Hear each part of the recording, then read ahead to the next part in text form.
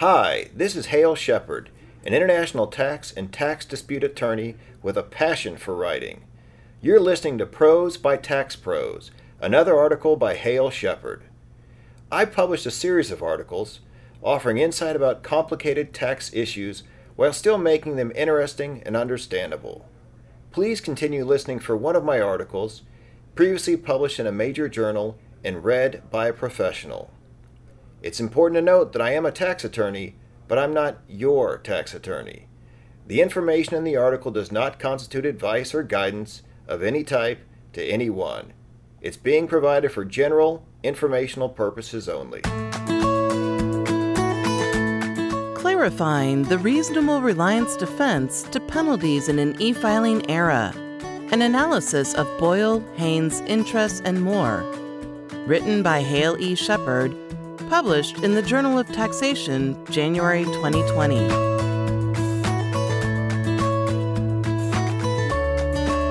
Taxpayers often file their tax returns late. The IRS penalizes them, and they try to place the blame, rightly or wrongly, on their attorneys, accountants, or return preparers. In other words, taxpayers frequently attempt to shirk penalties by raising the reasonable reliance on a tax professional defense. This is common knowledge. What is not widely understood, though, is that the Supreme Court ruled many decades ago, in 1985, that such a defense only applies in situations where a return preparer gives erroneous substantive tax or legal advice to a taxpayer, not where the preparer simply flubs the ministerial task of meeting a filing deadline. What is even more obscure is the recent case, in 2019, extending the historic Supreme Court decision to cases where taxpayers rely on preparers to e-file their returns and something goes awry. This article analyzes the general rules about filing deadlines and justifications for penalty abatement, the major cases establishing the limits of the reasonable reliance on a tax professional defense during the paper filing era, the new cases applying the original rules to modern times when e-filing of returns by professional preparers using specialized computer software is the norm, and other aspects of tax where the rules about the extent of reliance are more flexible. Given the high percentage of taxpayers e-filing returns these days, as well as the inevitability of errors, it is critical for taxpayers to have a clear understanding of the current force of the reasonable reliance on a tax professional defense. Critical background information.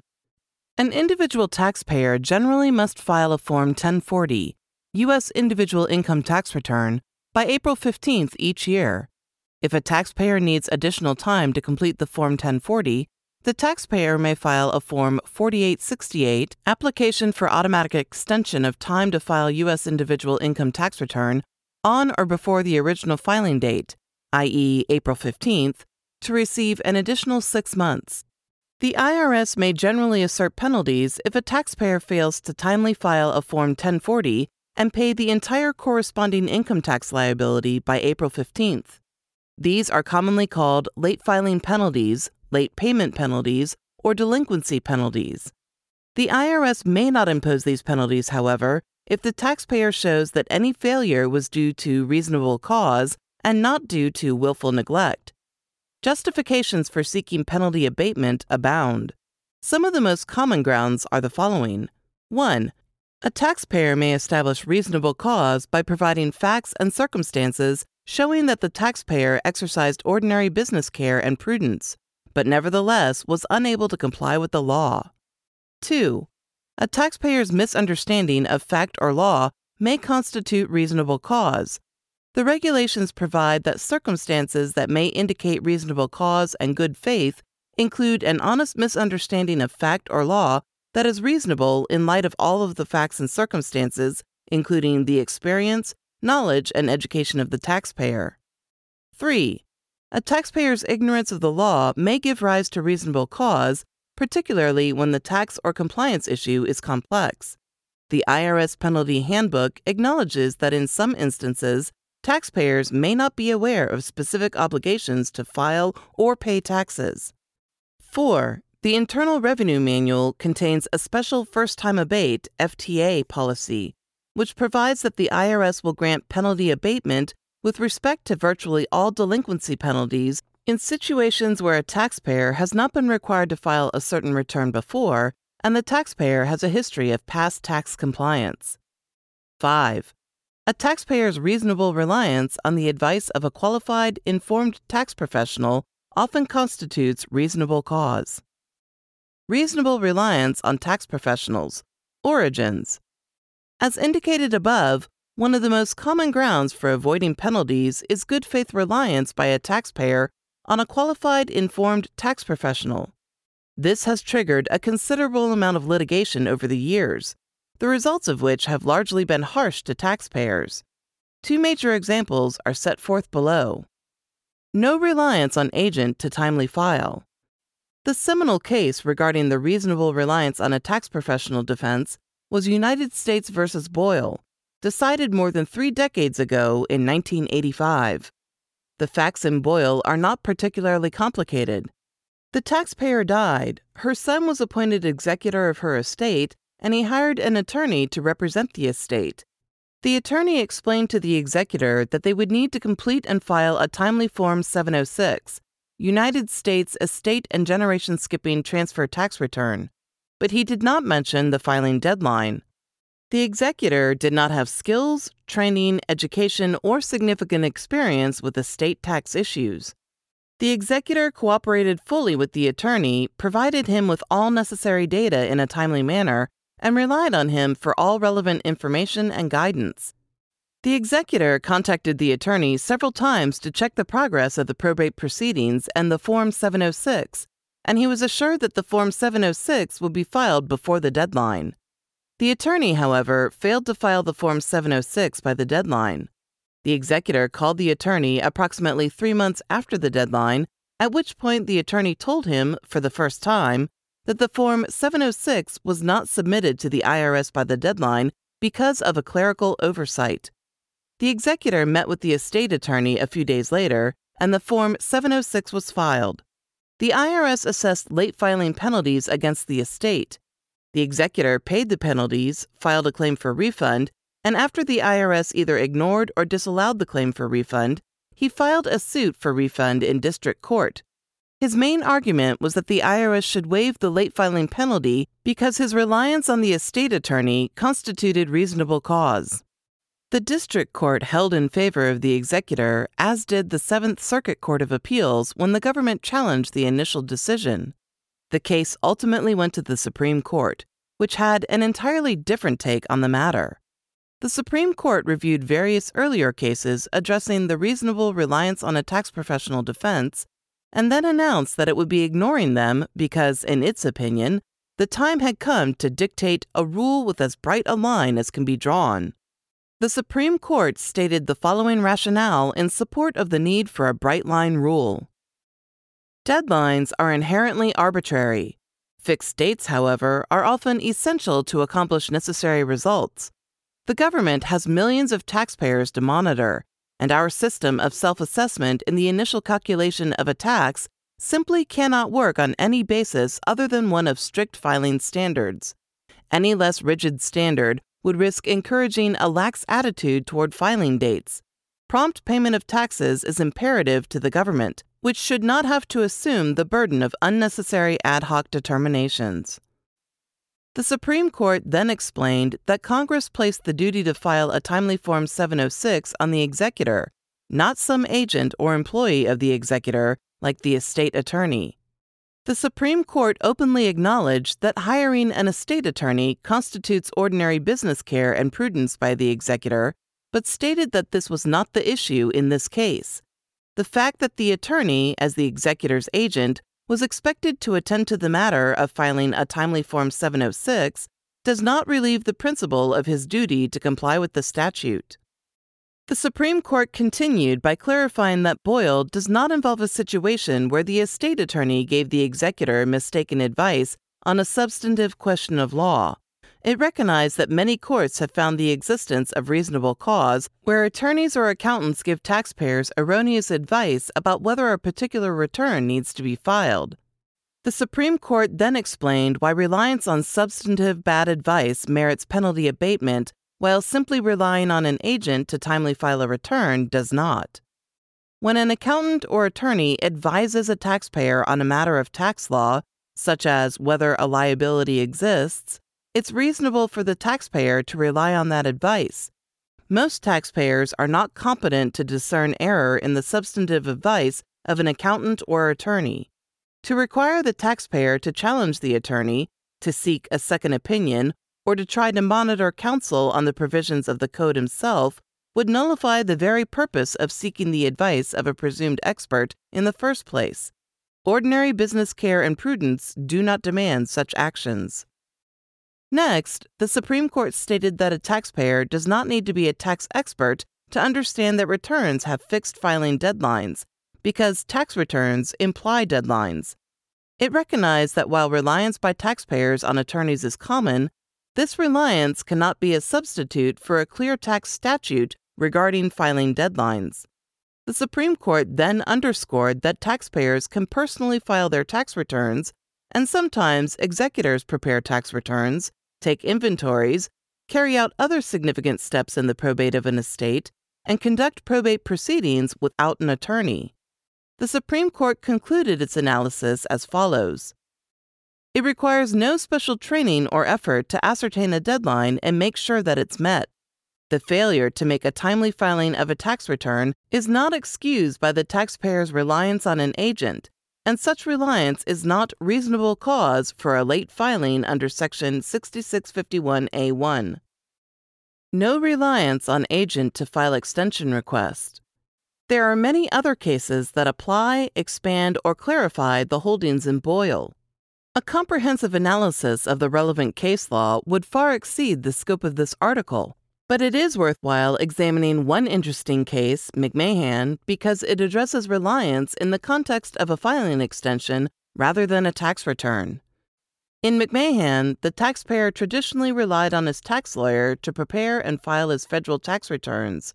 The case focused on the taxpayer's 1982 return. On 4/14/1983, the lawyer filed an application for an automatic 4-month extension on behalf of the taxpayer and enclosed a check covering the taxpayer's estimated tax liability for the year. The filing deadline was thus postponed until 8/15/1983. The lawyer assured the taxpayer that he would file a second extension request before the deadline, seeking to postpone the filing date until 10/15/1983. The lawyer later told the taxpayer that he had indeed filed the second request. The taxpayer, therefore, went on vacation. When the taxpayer returned, he discovered that the lawyer had not filed the second request. The IRS later assessed a late filing penalty, and the issue eventually went to trial. The tax court held in favor of the IRS, upholding the penalty, so the taxpayer appealed the matter to the Second Circuit Court of Appeals. The taxpayer's principal argument to the Second Circuit was that he had reasonable cause for late filing because he relied on his tax lawyer's assurances that he would, and did, timely file the second extension request. Reliance on a trusted tax advisor, argued the taxpayer, constituted the exercise of ordinary business care and prudence. The Second Circuit referred to Boyle for the general proposition that reliance on an agent to complete a ministerial task, such as filing a tax return by the deadline, does not constitute reasonable cause. The Second Circuit explained that the reasoning in Boyle applied in this case. The taxpayer here had a personal, non-delegable duty to file a timely return by August 15th unless and until he received a second extension. This duty included the timely filing of an application for an extension. Taxpayers' reliance on an agent to file the extension form does not fall within the narrow exception noted by Boyle for reliance on the substantive advice of an expert. After rejecting certain other arguments raised by the taxpayer, the Second Circuit restated its opinion that a taxpayer may not be excused from penalties because his tax advisor failed to file a return or an extension on time. The taxpayer's attempt to separate filing a timely extension from filing a timely return illustrates the insight of an old adage. By allowing delegation of filing the extension form, the IRS gives taxpayers an inch, but by seeking exemption from liability for the delegated agent's failure to file an extension form, the taxpayer tries to take a mile. The taxpayer is not entitled to take that mile. In the absence of the narrow exceptions noted in Boyle, a taxpayer has an affirmative, non-delegable duty to ensure that the appropriate forms, whether a tax return or an extension request, are actually filed by the statutory deadline. Reliance on agents in the era of e-filing. Things have changed a lot since the years covered by Boyle and McMahan. For instance, taxpayers who now hire professionals to prepare their Forms 1040 generally have them filed electronically with the IRS via the computer software used by the preparer. In other words, most taxpayers are now e-filing their Forms 1040 instead of filing hard copies. This has created new disputes with the IRS and challenged the applicability of Boyle and its progeny to the modern era. The two key cases addressing Boyle in the context of e-filing, both decided in 2019, are analyzed below. Almost reaching the key issue. A frontal challenge to the relevancy of Boyle nearly occurred in Haynes v. United States, a decision by the Fifth Circuit Court of Appeals. The taxpayers in Haynes hired an accountant and provided him with all data necessary to prepare their joint Form 1040 for 2010. On the extended deadline of 10/17/2011, the accountant e-filed the Form 1040 with the IRS via his return preparation software and confirmed this with the taxpayers. Approximately 10 months later, the taxpayers received a notice from the IRS about the missing Form 1040. This triggered an inquiry by the accountant, who ultimately determined that he e-filed the Form 1040 to the IRS, but it had been rejected because one of the taxpayer's Social Security numbers had been inadvertently inserted in the box for employer identification number. The taxpayers paper-filed a Form 1040 to rectify matters, and the IRS, in turn, asserted delinquency penalties. The taxpayers paid the penalties under protest and filed a penalty abatement request. When the IRS denied it, the taxpayers initiated a suit for refund in district court. Both the government and the taxpayers later filed motions for summary judgment on the question of whether there was reasonable cause for the late filing of the Form 1040. The district court held in favor of the IRS, so the taxpayers sought review by the Fifth Circuit Court of Appeals. The Fifth Circuit noted that Boyle only dealt with the situation where the taxpayer or his agent was to paper file a tax return by physically placing it in the mail. The taxpayers in Haynes wanted to limit Boyle to that narrow context on the grounds that e-filing a tax return, with the special computer software needed, is fundamentally different. The government, however, asked the Fifth Circuit to broaden the applicability of Boyle to include both paper filing and e-filing of returns.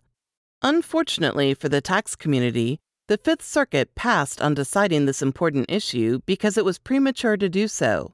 The Fifth Circuit explained that the reasonable reliance on a tax professional defense only arose in Boyle because the estate attorney was clearly negligent. He simply missed the deadline for filing the Form 706 because of clerical oversight. By contrast, it is unclear whether the behavior by the accountant in Haynes reached the level of negligence. The Fifth Circuit weighed both sides. On one hand, the accountant e-filed the Form 1040 by the extended deadline and never received a rejection notice from the IRS. On the other hand, the accountant misplaced the Social Security number and never took any proactive steps to confirm the receipt of the Form 1040 by the IRS. The Fifth Circuit concluded that, whether it was reasonable for the accountant to assume, based solely on silence from the IRS, that it had received and processed the Form 1040, or whether ordinary business care and prudence would have required him to contact the IRS to confirm acceptance, is a genuine question of material fact for the jury to decide. Consequently, the Fifth Circuit determined that ruling on the motions for summary judgment was inappropriate. The longevity of Boyle confronted. Approximately 35 years after it was decided, the current relevancy of Boyle was finally addressed in Interest v. United States. In this case, the taxpayers hired a professional tax return preparer to complete their joint Form 1040 for 2014. The taxpayers were out of the country when the original deadline arrived, so they instructed their preparer to submit a Form 4868 to postpone the deadline until 10/15/2015. The preparer completed Form 4868, queued it up for e-filing through the software, and mistakenly thought that she hit the send button. Nobody discovered this problem until the taxpayers filed their Form 1040 by what they thought was the extended deadline of 10/15/2015. The IRS received the Form 1040 and asserted delinquency penalties of about $120,000. The taxpayers administratively challenged the penalties without success, paid them, filed a claim for refund, and when the IRS disallowed it, filed a suit for refund in district court. The taxpayers raised a number of arguments, including the reasonable reliance on a tax professional defense. The taxpayers in interests, like those in Haynes, urged the district court not to extend the holding of Boyle to the modern e-filing context. As the district court summarized it, the taxpayers took the position that, with time, the brightness of the line drawn in 1985 by Boyle has faded, and that the Internet era introduces considerations that Boyle could not possibly have anticipated. The district court also described the issue as a novel legal question, which is often called a case of first impression. The district court began by acknowledging that return filing procedures with the IRS have changed significantly since Boyle was decided many years ago, in that specified tax return preparers must e-file returns through software. It also summarized the taxpayer's position that, because filing returns through a preparer necessarily involves specialized software that taxpayers cannot employ independently, taxpayers are essentially obligated to rely on an agent.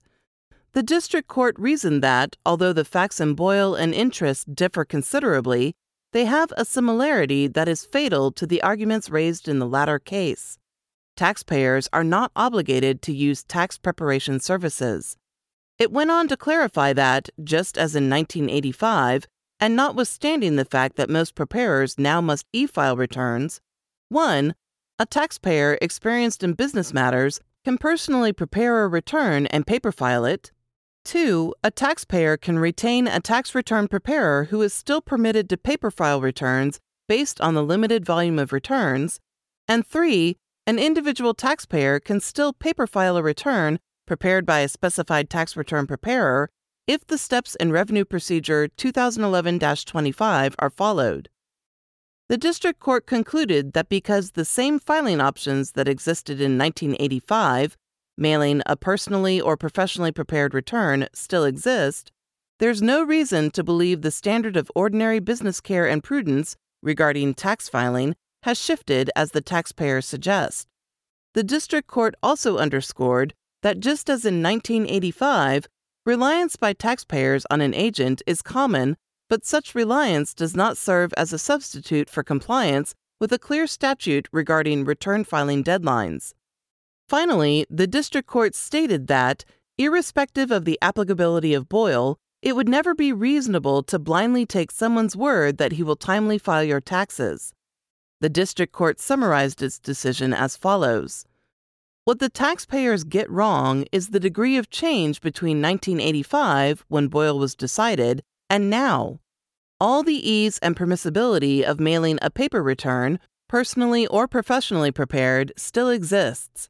Also unchanged is the extent to which rigidly enforced deadlines are necessary to a functioning tax system. It appears that at least until e-filing is universally mandatory or paper filing becomes sufficiently unwieldy, Boyle will continue to apply. Because Boyle applies, it is a straightforward conclusion that the taxpayer's reliance on their agent was not reasonable cause. The district court acknowledged that e-filing is on the rise, and this could call into question the relevance of Boyle in the future.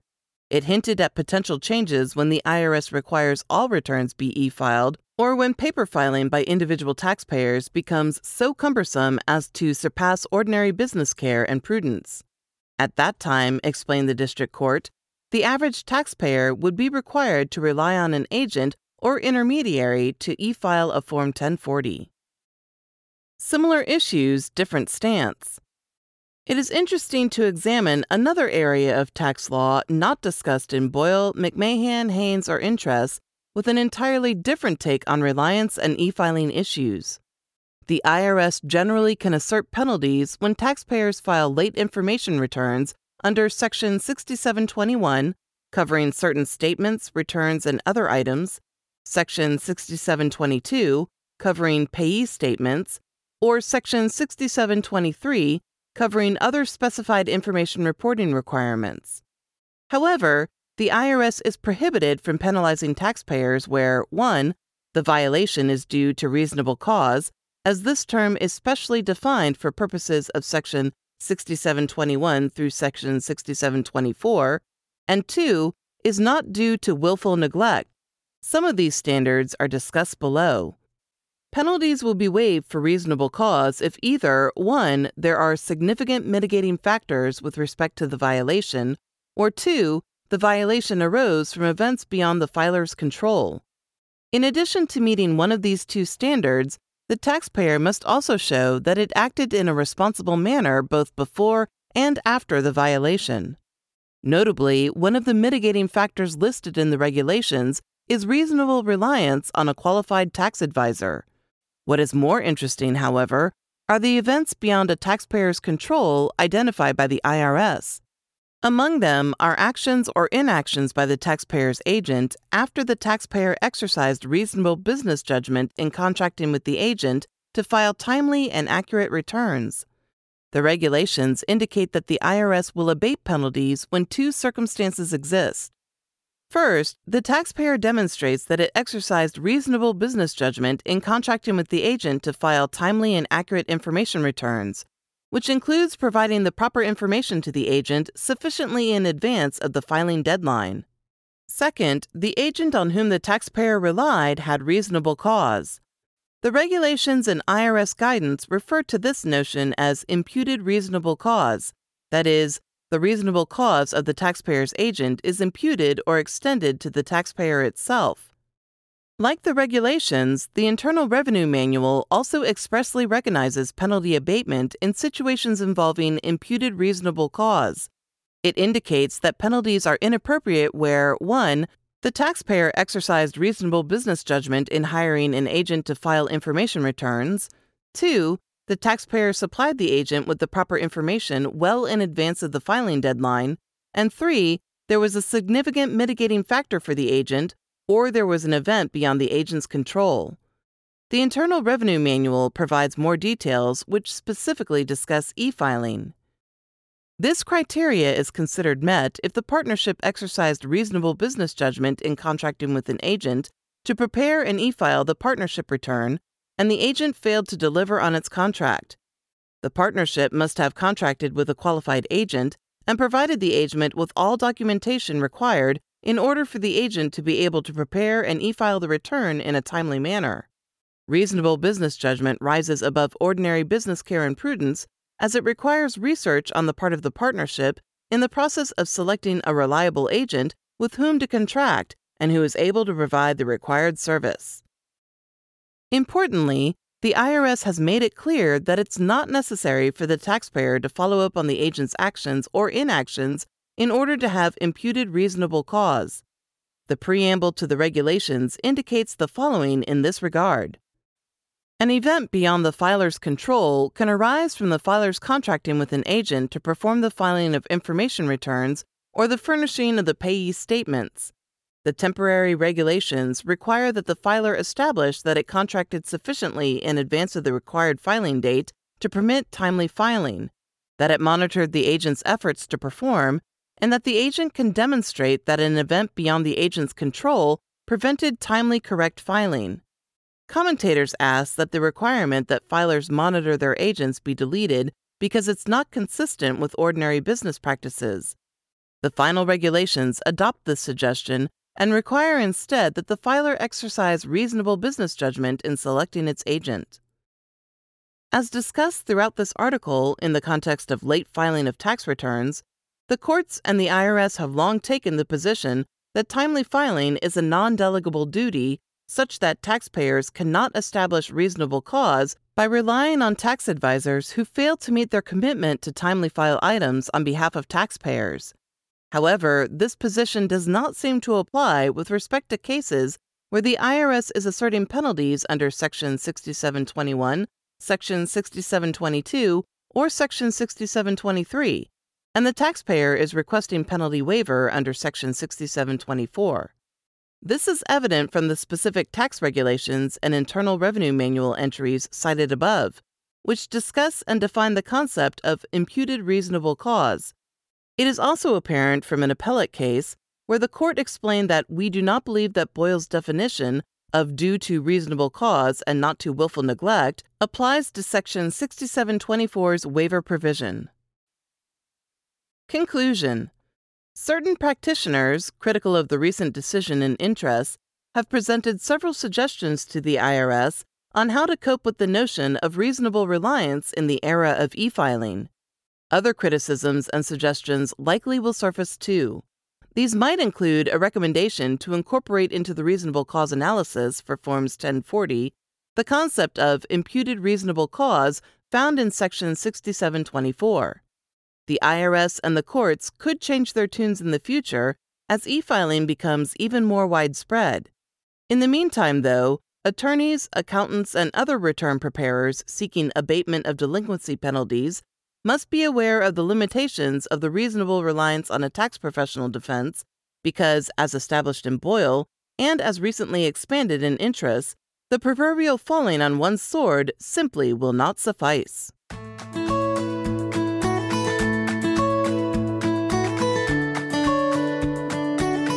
Thank you for listening to Clarifying the Reasonable Reliance Defense to Penalties in an E-Filing Era, an analysis of Boyle, Haynes, interest, and more. Written by Hale E. Shepard. Narrated by Susan McGurl. Published in the Journal of Taxation, January 2020.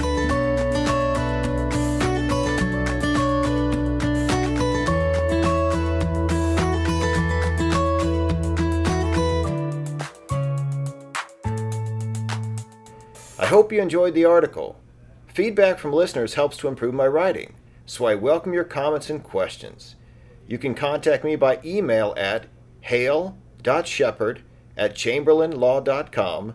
That's HALE.SHEPPARD@chamberlainlaw.com, or through my website at www.prosbytaxpros.com.